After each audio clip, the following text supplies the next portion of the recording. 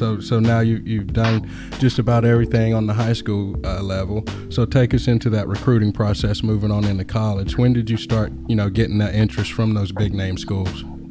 I started getting interest. The thing about our area is so small and Right. secluded. There's so many talented players in that area, so much talent, but unfortunately we're so far away. People in Virginia don't even realize that there's so much talent there. And but I started getting some letters around my sophomore year. I had a pretty decent year my sophomore year. I wasn't the starter. Greg Bishop was the starter, and I started, but I played like wing back and receiver, and I was kind of more of a specialty kind of player, an athlete.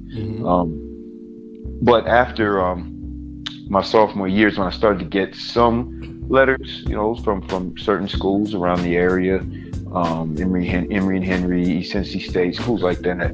And then my junior year, after I had the big year, where I had 3,300 yards, we won the state championship. Going into my senior year in the spring, I mean, literally it just out of nowhere.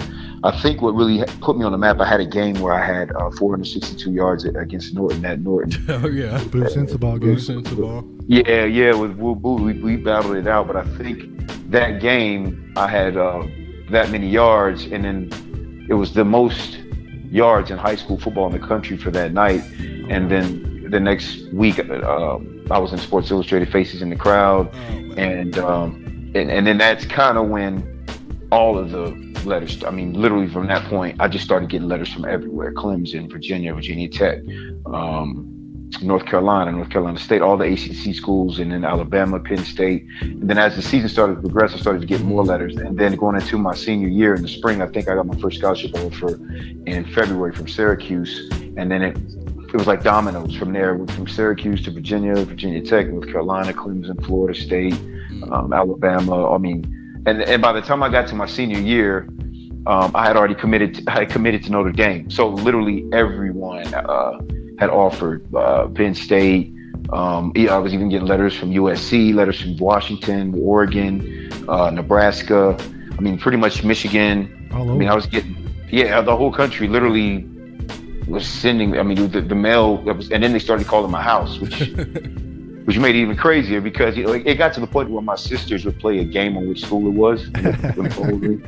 And so they would take turns answering the phone, let me get it. And it was exciting at first, but then it became kind of a nuisance because, it was just so many schools and so much. And I wanted, I'm still a 16-year-old kid trying to focus in school. But it was an incredible experience, man. I mean, honestly, it was the start of a lot of really good things. And I was fortunate enough to make the right decision, go to Virginia, and I go to Notre Dame. I loved Notre Dame. I loved everything that it stood for. But Virginia, when I went on my visit to Virginia, it just felt like home, and that's why I went there. I hope you enjoyed that quick take.